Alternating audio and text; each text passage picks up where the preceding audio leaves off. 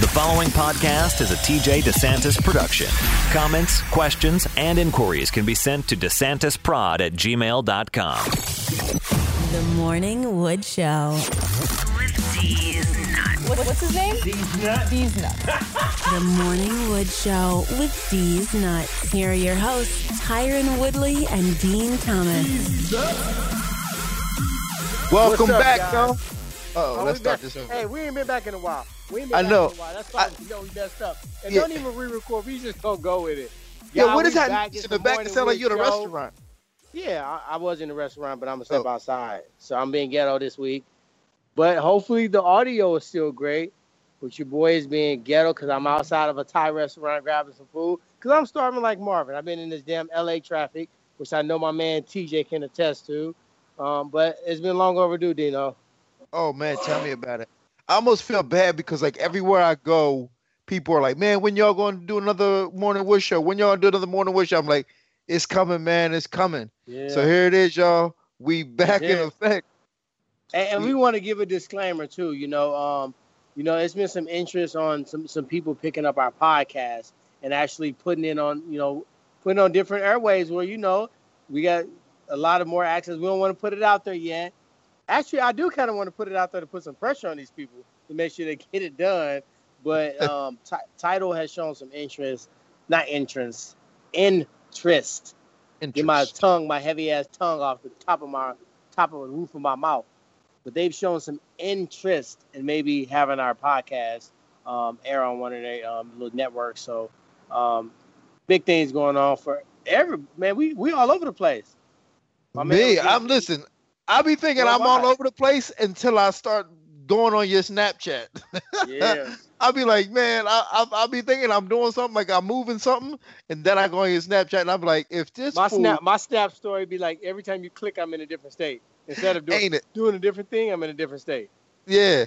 I'm like, this fool is out of control. So it's been a while since we shot one of these, man, and what's been going down with you? Because, like, we haven't even really got up. So, like, this is an opportunity for both of us to just catch up.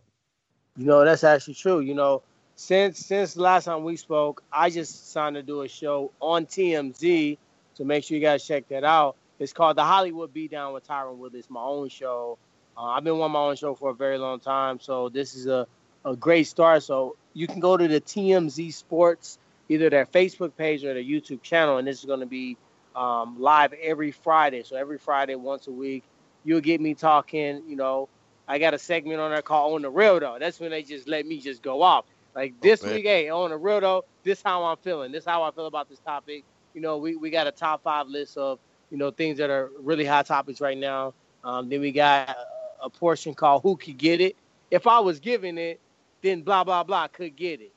I had to get that cleared because, can get my butt kicked for that segment, but it's all fun and games. It's really just shouting out beautiful women in entertainment. So we're doing that segment.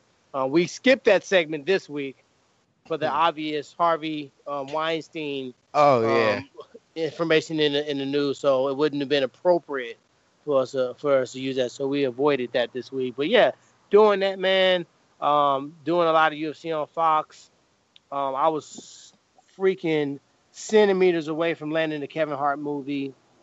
I was the top person to audition for a new movie he's doing called Night School. And man, I was so close to getting this part. They ended up giving it to the rapper Fat Joe just because he was Kevin Hart's friend. So as long as I know I was the top choice on talent, on audition, and I felt like I did the best and I got crazy reviews, I can live with that. I was a little salty because it is an entertainment game and it's who you know. And Fat Joe got the spot just because he's friends with Kevin Hart. So missed out on that, but yeah, many more to come. That's pretty much for me, man. And just I'm watching the welterweight division deck get shuffled. You got Robbie Lawler's fighting the RDA. I had to put him in his place today on Twitter. Yeah, I saw that. He decided to think that this should be for an interim belt.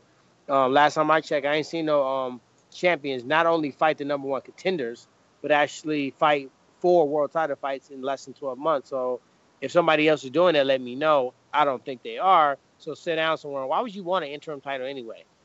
That's like I know that's like that. Like that's your goal. Belt? You want the boo boo belt? Yeah. You want to walk around and be a fake champ? Like, no, dog.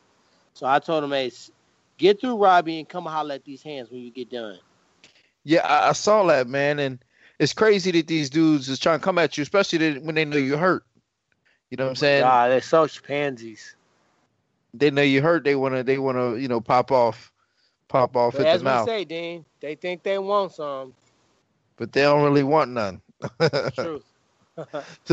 So how did you land that TMZ gig? Was you just like out in LA, or because I know like you have like a solid relationship with them as far as like whenever they come to do interviews, I know that you know all them dudes and like you get along with them and you're easy to work with. Like, did they just say, hey man, listen, you should have your own show, or how did that work out?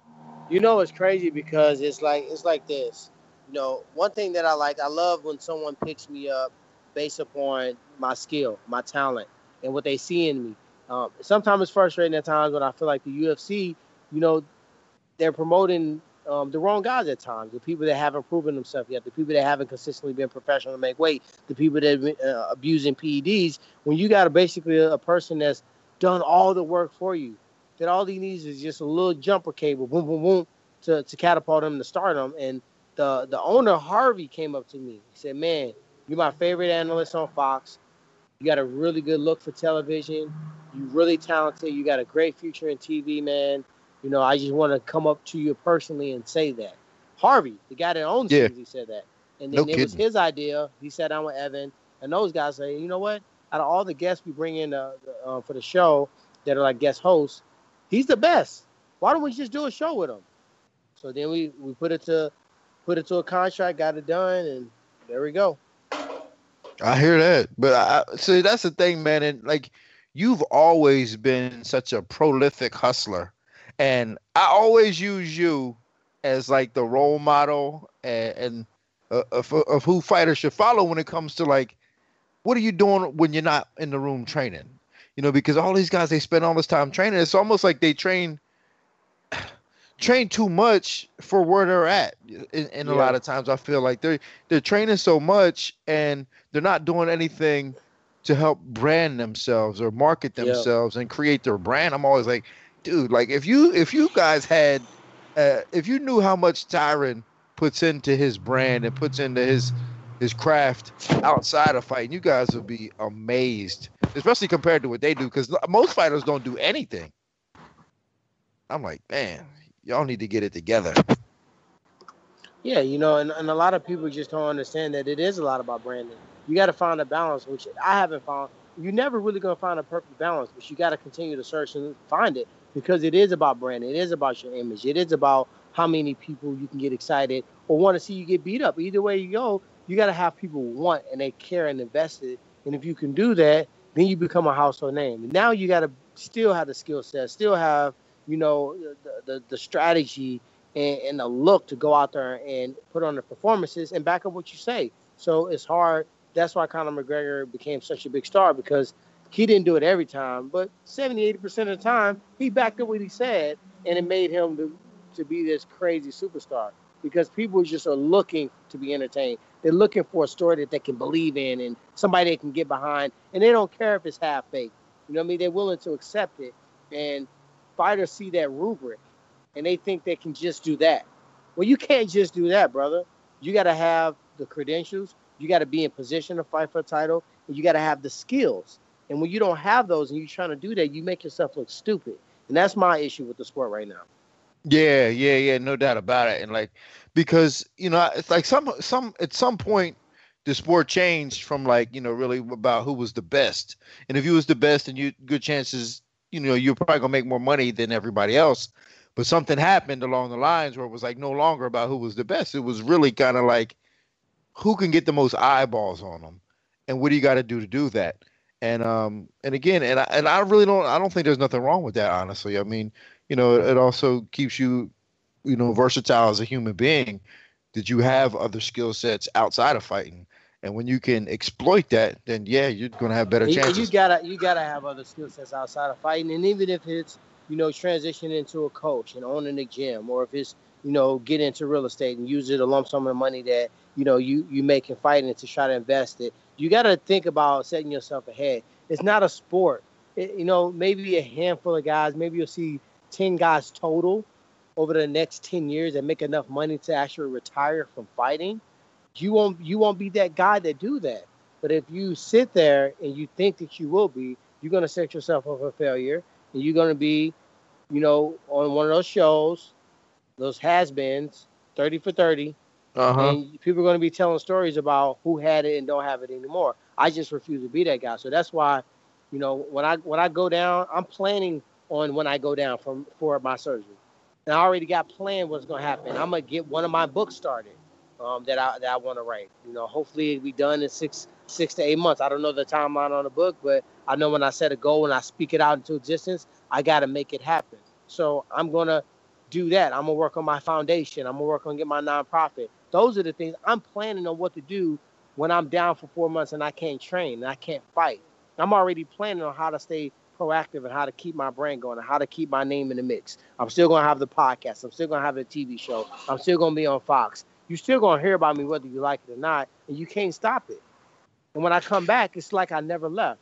And whoever's there, whoever ready to get these hands, because everybody think they want it right now, all these gun-bumping welterweights, you know what I mean? I remember having respect for my guys. I remember having respect for the guys that were in front of me. I remember earning it. I remember working my way up to the top, fighting the fights. And a lot of people think I waited. That's the silliest shit ever. I waited. Like, I had an injury, and I had to take off from a 10-pound overweight opponent that I broke my foot in the first round, the first kick. And then I had an opponent not even come to the fight. And I was told I was getting a title fight, and I was waiting on that. So, like, it's funny when people don't recognize my journey and how long it's been, not just for me, but for you, for Duke, for everybody that, been a part of this. This ain't been easy for us. And it's just been an endurance game. It's not been a sprint. It's been a long endurance race. And now we're here, and now we're trying to peel off on people. Like, pull so far away where, like, nobody can get close to even touching the goal. Ain't that the truth? And I tell you what, it's been a good ride. But speaking of peeling off on people, and I hate to change the subject real quick, but I gotta bring this up because I know you heard this. I know you heard it.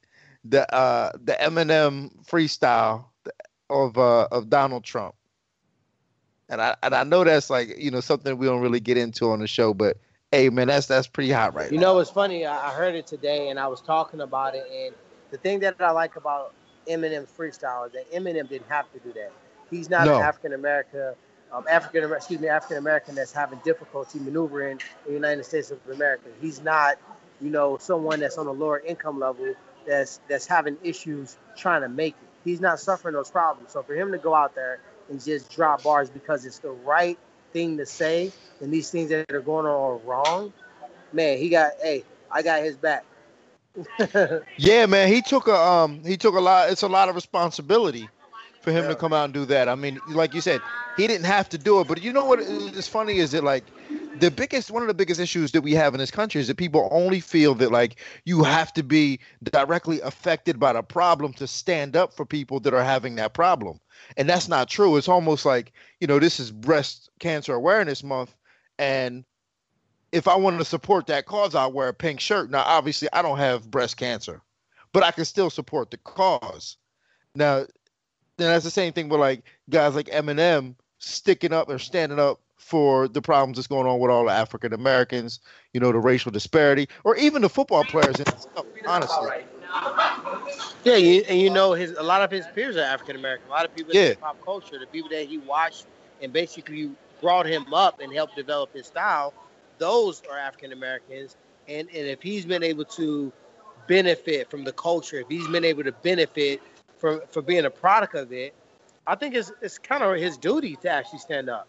You know what I mean? I think it's anybody that has a platform to speak out on something that's negative, that's going on, that's not right, you should speak out on it. If you feel like the commander-in-chief and the leader of the free nation is not focusing on political issues, policies, and he's focusing too much on professional athletes using their First Amendment right non-violently, and then you got natural disasters, hurricanes, earthquakes, threats of nuclear war, and the CNN topic is Trump talking about football players. Like that's not a good usage of time, in my opinion.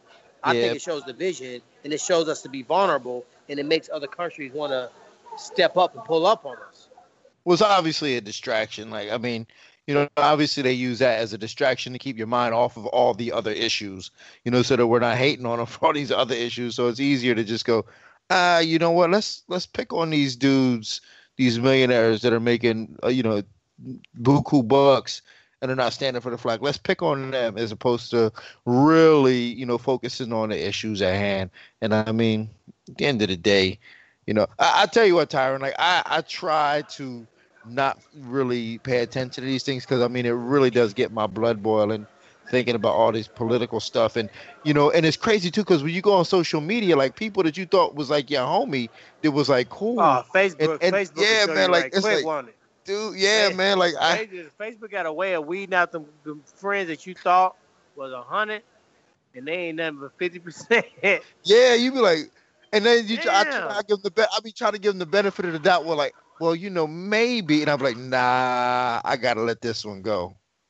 Yeah, I gotta let my homie go. Yeah, I gotta let my homie go. It's the first time on social media that you actually really unfriend somebody in real life. Not like, oh, I'm gonna follow you, I'm your friend, I like this.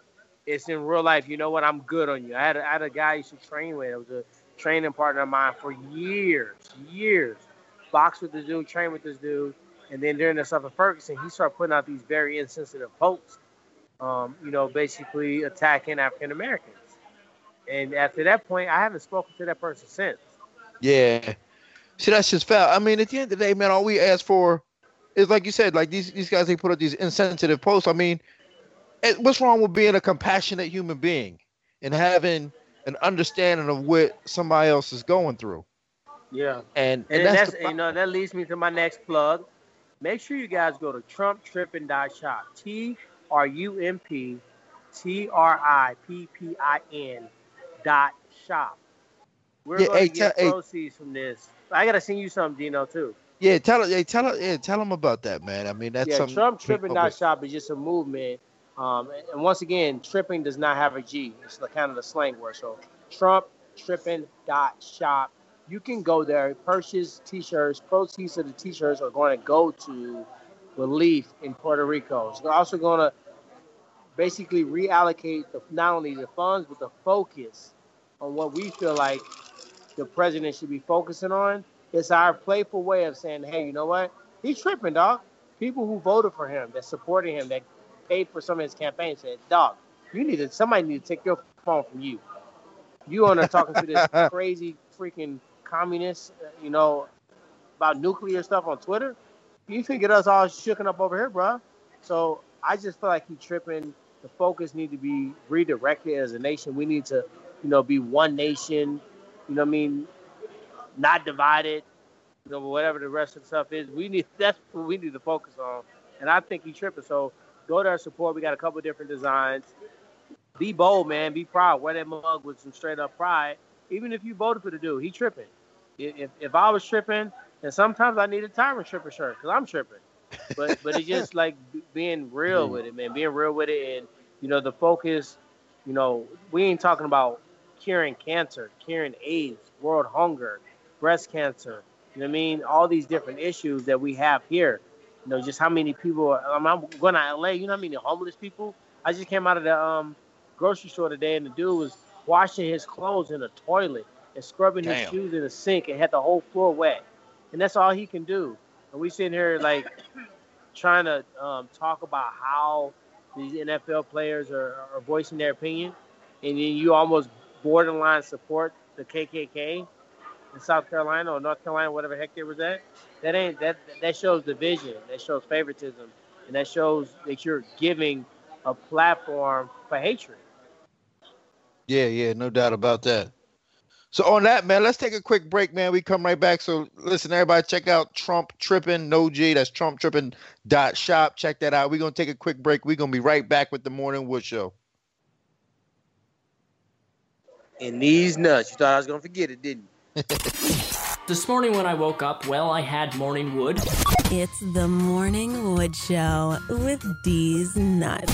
I find morning wood to be very, very annoying. Affliction Clothing is driven by passion and those who desire to live fast. Affliction is bold and believes in craftsmanship over commodity. Clothing styles for men, women, and kids from denim to designer outerwear. Affliction offers free shipping on all domestic orders over $125. So go to afflictionclothing.com to check out all their latest styles. That's afflictionclothing.com. Hey, this is Will Brooks, the Bellator lightweight champion, and you're listening to the. Can't even say it. Hey, we're gonna use that one. With these nuts. Yeah, one more time. Hey, this is Will Brooks, the Bellator lightweight champion, and you're listening to the Morning Wood. The Morning Wood Show, right? The Morning Wood Show. The Morning Wood Show. With these nuts. With these nuts. And we are back, man. Back with the Morning Wood Show. Me and Dino, man. Dino, we've been out for a minute, man. But now we back. I know, man. And I feel bad. We owe it to the fans. I'm sorry, y'all. We're going to try not to take such a long hiatus. And we're going to keep y'all in touch with us. So, yeah, man, we back, man. I had a interesting weekend. I went to Vegas last week with Will Brooks. He unfortunately didn't get the fight, which kind of was sucked for him because he was really in a good place mentally, physically, and he's a talented individual. And I was looking forward to watching him fight, not only as a coach but as a fan because I think he's a talented individual. Yeah. But he didn't get to fight. But obviously, I shouted him out to it was yesterday. Yesterday, the UFC, someone asked Tony Ferguson about fighting me, and he just basically in a very, respectable way, kind of deflected. It was like, hey man, I bet you can't beat me in a sprint or like a 40-yard dash. I said, hey, let me tell you something. No fighter, not one fighter on the UFC roster want to see me in a 40-yard dash or 100-yard dash. It's not one person. I said the closest two will be Will Brooks and Sergio Pettis. Sergio Pettis might be a close neck and neck. That dude's got. Sergio got some wheels on him? Oh my God, stupid wheels. I didn't know that. Yeah, I didn't either until I got a dose. But I seen Will run. Will can boogie, man. Will, he's the champ at ATT, man. Nobody can touch him at ATT. I was out there getting it in. I saw him watching me. I said, no, I see you. I see you unofficially watching me. I said, if you want to, you can step on this line. We can end the curiosity. That would be. Hey, we should. Hey, you should do that. You should come down, man. Hey, we could make a segment out of that. But I'm always with it. But yeah, but he didn't get the fight. But I think the biggest thing that happened that night obviously was DJ, breaking the record, getting those. You're usually gonna let Nick Lentz off like that, right? Well, should I not? I mean, I don't know if I want to. Hey, I just came from doing a TMZ show, so I'm in the mood to not let anybody off. Okay, hey, listen, I don't got a problem with roasting nobody. Okay, well, let me put it like this. This is my thing, and it's not particularly just towards Nick Lentz. It's towards the sport of MMA. Just be honest. Say I ain't gonna make weight. That's all I gotta say. Because I'm tired of this. Go to the hospital. I'm dehydrated, complications. If any mother sucker go to the hospital during fight week, every doctor on earth is gonna say your ass dehydrated. You know why? Because you dehydrated, and so is everybody else. For sure. Say you might not be fit to fight right then. At that current moment, nobody's gonna be fit to fight at that moment. But it's a rehydration process that we all know very well, and I think it's unprofessional, it's distasteful, it's not thinking about your opponent and his training camp and his money that he's spent in all the time. And now they're supposed to, the same thing with DJ. He had to remain focused. They had to reschedule his fight, And, he got a lot at stake.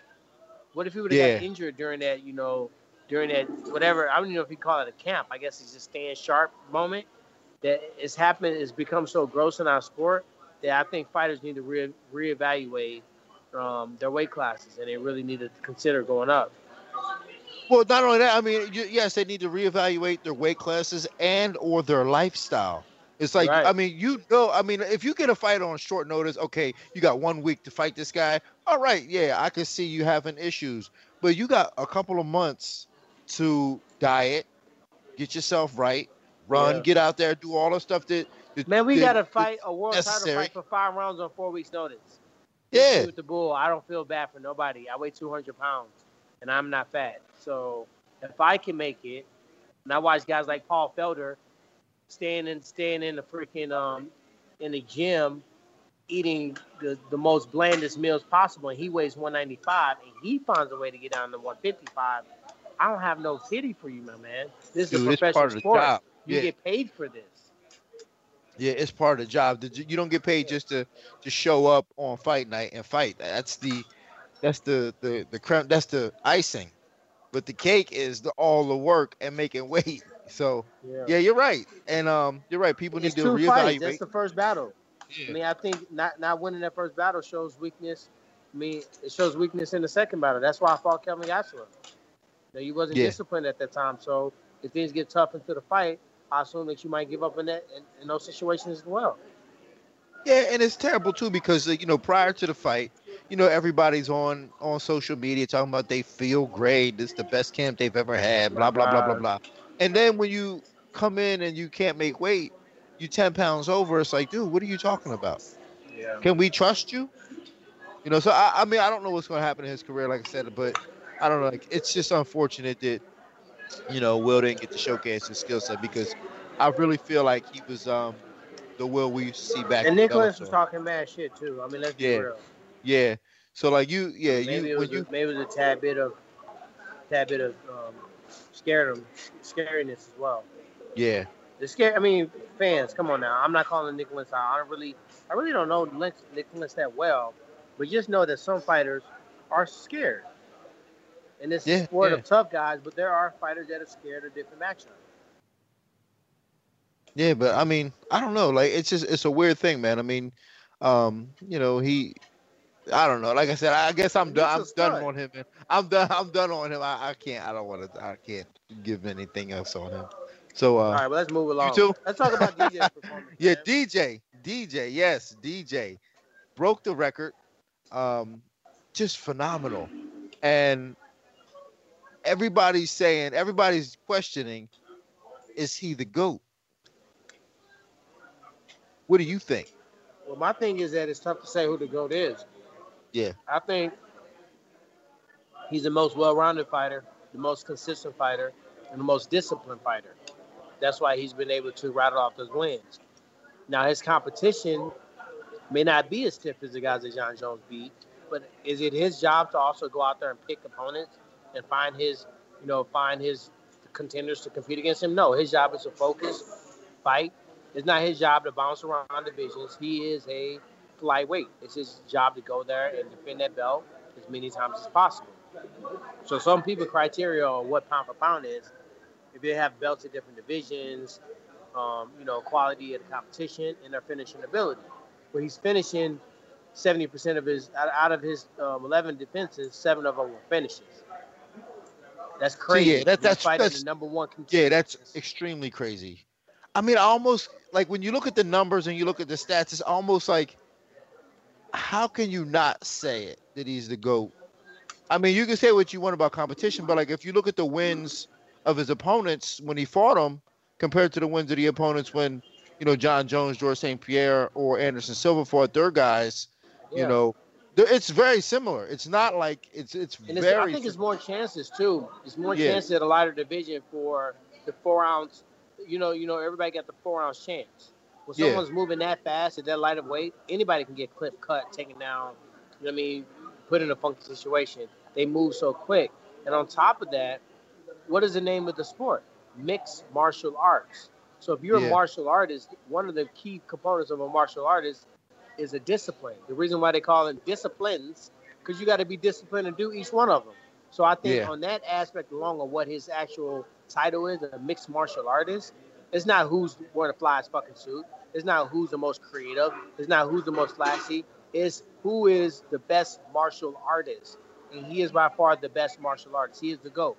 Yeah, I don't say you can't argue with that. I mean, now when you talk about polarizing, yes, I mean, obviously John Jones, Anderson Silva, even George St. Pierre would be more polarizing, and they fought in more compelling divisions. At the beginning of his career, right. He's had some. It's some moments where you got some catch up. When it's a very close matchup, and the way that people might want to see win the fight might not be the path of least resistance. So DJ has always taken the nail on the head. Dotson had that power. He found a way to take it away. Kicked him in the head over and over and over again, where he couldn't utilize his power for him. pressure him, put him against the cage. Though he didn't get the first 8 takedowns, it didn't discourage him. He knew it was an important part of the game plan. He wore him down, and then it became nothing. Horiguchi, one of the fastest dudes in that division, bounced around like a jackrabbit. He found a way to box him in, corner him off, and take his gifts away from him. John Moraga, grinder, got in his face. Until the last seconds, think of how many finishes DJ's got. Yeah. With a few seconds left. I know, which is crazy. He never stopped trying to finish the guy. I mean, always critical on his performances, always looking for something different, and always trying to minimize the moment, not making it larger than what it is. And, say, I can get better. We're going to go back. We're going to work on this. I'm like, dude, you're nearly perfect. So, yeah, I mean, I don't fully buy the competition aspect or argument, because when you talk about Kyoji Horiguchi, man, like anybody in the gym under 145 pounds, maybe even, and a lot of the 155 pounders, Kyoji gives them the business. You know what I'm saying? Joseph Benavidez, Henry Cejudo. Yeah, these guys are stud. These guys can fight, and like I will never buy the argument that he fights in a weak division, just because I have seen these guys in the gym give guys in other divisions fits. I agree. So I can't buy the argument, and the fact that DJ just runs through these guys like it's nothing, and he's so tiny, man. It's almost like I was with somebody in Vegas, and I can't even remember who it was, but they saw him and they were like, I couldn't believe how small he was. And it's crazy to think that he's that small, but just that good at what he does. And the funny thing is, I was talking to a lot of people about promoting and about how to actually get that division making more money. If you walk up to Demetrius Johnson and MGM Grand, he's not a very imposing person. So Therefore, it's tough if someone can't be scared of you, like a Mike Tyson or somebody like that, it's tough for them to think of you as this gladiator. When in fact, man, he don't shy away from get hit. He's been dropped in the fight against Dotson. He's been basically anybody else would have tapped to those submissions thrown up by Tim Elliott. Yeah. I mean, he had them babies in deep. He's been in wars. He's been to a draw. And even when he fought Dominique Cruz, who basically just the span of his body made it difficult for him to even escape from bottom, he never stopped trying to win the fights. I mean, the mentality of that, just to continually go like a machine, conditioning has never been a problem. All these things add up. I mean, it just makes it very difficult for you not to put him in that category. Yeah, I'd have to say he is.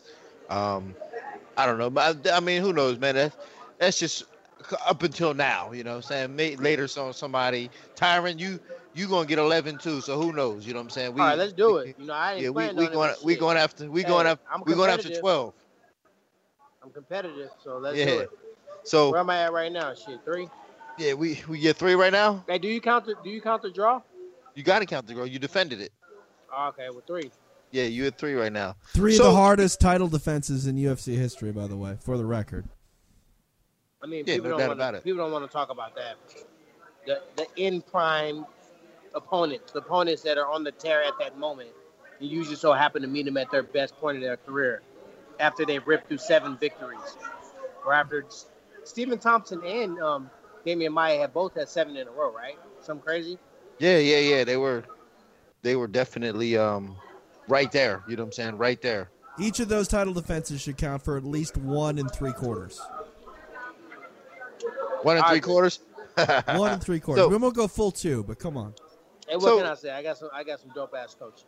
So yeah, but the thing is, so now we talking about these next guys, man. There's a lot of interesting fights coming up to kind of weed these guys out and see who's going to emerge as the next challenger. And I think one of them is Stephen Thompson and Jorge Masvidal. Man, how do you? I agree. How do you it's break like that? This. You got Cowboy Cerrone. One thing I don't like about Cowboy, you put Cowboy against some tough competition. He either emerges and wins and looks dope, or he fucking crumbles. Yeah. And then they match him up with an opponent that's very favorable to try to give him a chance to bounce back. When everybody else is not allotted that same type of. Now this guy he's fighting this guy Till is Puerto Rican, tough at striking, but he doesn't have the name. He's not fighting. Right. He's not bouncing back on a Wonder Boy or Damian Maia or Robbie Lawler or a person like that. So you got the Cowboy Cerrone and Till fight. You got the Wonder Boy and Masvidal fight. You got the such and such and Damian Maia fight. You got the Robbie Lawler and RDA fight. So you got a lot of fights, so the deck's going to get shuffled. I think the person that puts on the best performance is going to be the one that stands across the octagon. The only bad thing is I can actually see Stephen Thompson possibly pulling out a victory against Masvidal, as well as Damian Maia against such and such. So with that said, those are guys I already beat. What if RDA loses to Robbie Lawler? So now you got 3 guys that I've already defeated that are right back in position. So that kind of makes me look good. Yeah, I know, right? Because you can be like, I just beat that guy. I just beat that guy. Nah, I'm good. I just beat that guy. Fought you twice. But here's another name that kind of gets lost in the shuffle. But I think he's 1 or 2 fights away from being right in the mix, and that's Usman. I knew you was gonna say that. Yeah. Yeah. You know, if he RDA to dance, had he gotten RDA to dance, he would have been in position. If he's in shape and prepared to step in on last minute notice, if one person gets injured, he's in position. Otherwise, he's still 2 fights away. You know what I mean? And he's in a good position as well. Yeah, and I bring him up because it's interesting, because when I'm looking at like his career path and what he's done in kind of a short amount of time, it almost kind of reminds me of you a little bit. He kind of just needs that key fight. Yeah, he really did. He really did. Where I got it from. I got it from Rashad, who he's very close to. Yeah. Fight the right type of opponents at the right time. Yeah. Because when you look at his career path, he doesn't have a tremendous amount of fights, but every fight he's had really moved him up, and he moved up, and he did move up, and he did it like kind of under the radar. Man, I take honor in competing against, Masvidal, who's been in the games forever. Stephen Thompson, who, fought all these fights. Damian Maia, who was 1 victory shy, of having most victories in UFC history. Those guys I respect, man. Usman, at a certain point, they should want to fight me, man. They want to. They doing this for not to be a champion. I would have to question your heart. Yeah. For sure they are. Guys like freaking. You remember Mike Perry pulled up on me at the event in Orlando. Yeah, I like that. I take pride in it. You saw how I got up when it was time to fight Carlos Condit because I respect him. So with that said, these guys should want to fight me, but it's the way that you do it. You should not be in position, or should not have earned it yet. You should not come off in just a douchebag way. You know what I mean? It makes the sport look bad. Yeah, I don't get it, man. Like we fight so hard to make the sport look presentable and honorable and noble, and and these guys that are at the top of the sport are always doing dumb shit to make it look bad. I mean, amongst each other. They want to unify all this. Yeah. Now let's unify. Lock hands and kumbaya. Dude, put on good fights, respect each other, and and work on your own fucking branding on your own without fucking feeling like you got to dog somebody else. Yeah. It's really kind of that simple. Stop. You don't need to dog somebody else to make yourself look better. Do it on your own. I agree. Speaking of Perry. That's why I don't give it any attention. Hey, speaking of Perry, I heard, and this could just totally be a rumor and speculation, I heard he might be fighting Santiago Ponzinibbio now.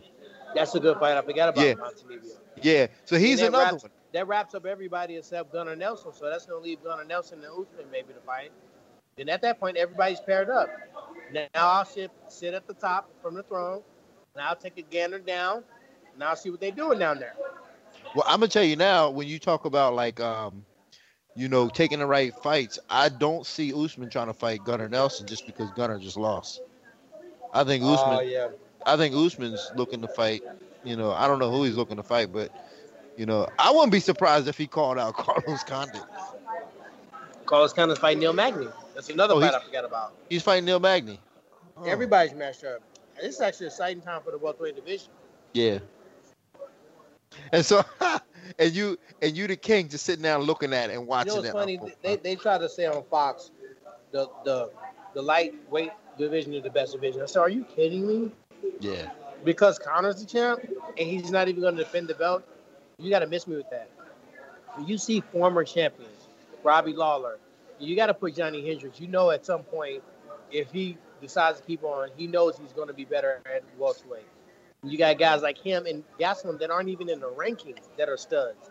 Then you got Magny, Condit, you got Damian Maya, Wonder Boy, Masvidal, myself, Lawler.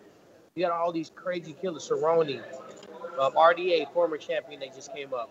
That's one division. Yeah, that's the toughest division in the world in any organization. It's not even questionable. And I'm leaving people out. Ponzinibbio, Gunnar Nelson, Usman. It's an incredible talent pool. I mean, it's such a, you're right. I mean, I've always firmly believed that 170 has always, or at least for the last couple of years, has been the toughest division. Just, talent. Like, guys can wrestle, the speed, knockout power. It's just a crazy medium division. Speed, medium. Some guys have medium speed, medium power, good wrestling, good attacks. You know what I mean? I've been blessed to have maximum speed, maximum explosion, maximum power, and then you and Duke have helped me add the other stuff, economy of motion, knowing when to explode, when not to explode, how to fight the 5 rounds. Like, 5 rounds ain't a nerve wrack to me anymore. It used to be like, damn, man, it's 5 rounds. I don't even think about it that way. Yeah, it's funny how that works out, right? Round. You know what I mean? This round I want to do that. That round I want to do that. And if I stick to the theme, shit, I forget what round I'm in anyway. Yeah. And I'm breathing easy when I walk out. So, when you talk about like this division, all these killers, I mean, and something we didn't even think of is the reason why George St. Pierre decided not to come back to welterweight. I mean, if that's not enough evidence to prove that this is the tougher division, I don't know what is. Yeah. I don't know what it is. So what's going on with that fight? You don't want them problems, man. You don't want them problems. Yeah, what's going on with that fight? He said no. Bisping and fight? Yeah. I think it's an evenly matched fight. Yeah, me too. Bisping is going to be a heavier opponent, but he doesn't pack a big punch. I mean, there's a lot of endurance. You can take a lot of abuse, which has never veered Carlos away. You remember the John Fitch fight? He beat John Fitch down forever. Remember, the Carlos Condit fight, the Parisian fight, the Hardy fight. A guy not going away has never discouraged George St. Pierre. He has the best timing as far as his punches to takedowns, and Bisping doesn't have the best takedown defense, but he does have the weight, and he does have the ability. He does have the ability to kind of put a little bit more pressure on George, and George has been away for 3 years, almost 4. Yeah. By the time he get in there, it's going to be a few days shy of 4 years. So the sport is caught up. Whatever advantage he had, whatever degree of separation he created by just being such a great martial artist, people have played catch up. I think I've surpassed him. He was a person I looked up to, but skill for skill, mindset, explosion, power, wrestling ability, timing, the strategy, all those things, I feel like I've surpassed George, and that's why I want to go out there and fight him and prove it.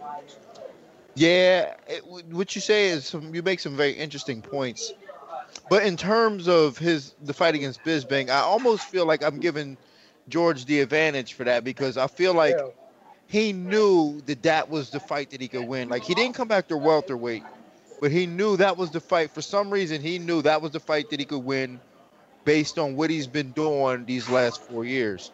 So I almost feel like, man. Yeah, he's smart and he's a safe guy. He's a pay-per-view king. He's already did what he needed to do in the welterweight division. Win or lose, he's not going to do anything to tarnish his career against Bisping. And also, he wants to make money. He's like, forget that. I'm back. I see all this money, all these pay-per-views. Yeah, right. 1.3, 1.6, 900,000, 1 million. I built this model. Now I want to come in and participate in some of this money that's going out. Yeah. I mean, here's what I see happening. And I know you want to fight him, and I know that's kind of been a goal, but I see George doing this. I see him beating Bisping and then wanting to fight Conor. It's like some type of fight, yeah. But you have to be honest with the fans to say, I'm here for money. Yeah. And that's okay. No shame in that. No, but I think even more than just money, I think it's more of a situation of, these are guys that I match up really good against, and I can beat these guys. You know, I don't want to fight guys. But just know I'm going to call them out on myself. Yeah, keep calling them out, man. Maybe we can bait them. Draw, I'm going to want to fight the winner of that. I'm going to want to fight the winner of that fight. You know what I mean? Bisping or George. And then I'm still gonna want to come back and see all this fresh new talent in the welterweight division. I'm gonna want to show them a little lesson too. So I don't know if y'all are done, but there's one fight I'd like to see for George St. Pierre that isn't Tyron Woodley, and it's the only fight that makes sense to me that isn't Michael Bisping, or that isn't you, Tyron, and that would be if George is going to come back and not fight for you for your welterweight championship, why isn't he fighting Anderson Silva? Because I think Anderson Silva is not the champion anymore. I think the time that the fight is interesting, everybody wants to see when they both the champion. So you think that Michael Bisping would outsell George St. Pierre at the pay-per-view box office? Nah. You mean if it was Anderson Silva? Yeah. I mean, it's what tough to sells say. more pay-per-views? You know, it's tough to say with our fans just because Anderson Silva is starting to see the age catch up with him. He still is a phenomenal martial artist, but it's starting to get to the point where we can see the age difference kick in. Sure. No, I hear you. If that was going to be the fight, like if you told me that George St. Pierre is going to return and he's not going to fight the welterweight champion, I would say it's got to be Anderson Silva, but it's not. So what do I know? Well, Conor McGregor. Yeah, but I mean, unless the fight's at, like, honestly, would you want to see George St. Pierre fight Conor at 170 or no? Like, unless George went down to 55. I mean, that's a disrespect to me. Right, I agree. So, like, even though it's a money fight per se, like, I guess maybe I'm more of a sporting purist that I can't handle the idea of George St. Pierre fighting at 170 to fight Conor McGregor. And, Firas Zahabi said years ago that George could make 55. I really don't want to see him do that to himself. What do I know? Dean, you're back. Hi. Yo, I'm back. I think my service might have cut out. No worries. We were talking if you were told before Michael Bisping was fighting George St. Pierre that GSP was going to come back and he was going to fight someone other than Tyron Woodley, would you be in line with me and think it would be Anderson Silva that he'd be fighting? Yeah, that's what I would think. Yeah. And that's a fight I would like to see. I'd like to see that more than Bisping, honestly. Yeah. Yeah, I mean, really? Well, not. I guarantee you one thing. 5 years ago, George St. Pierre would rather have that fight than Bisping, because obviously Bisping is the best he's going to be, but he beat Anderson Silva. Right. True. Even though it was a close fight, but I think skill wise, and just the style wise, Anderson is an easier matchup for George. Yeah. I mean, Anderson's not going to triangle choke or armbar George like he did Chael Sonnen. So, therefore, it's a chance that he can take him down a lot. Yeah. And something about Anderson just not being as gritty as, you know what I'm saying? The I think age kicked in. Yeah. Like, he's definitely slower and, not as gritty as Bisping is going to be. But so, are we recording now? Oh, we're still recording. I was putting my MMA hat on. We on a running clock, bro. We're not pulling punches over here.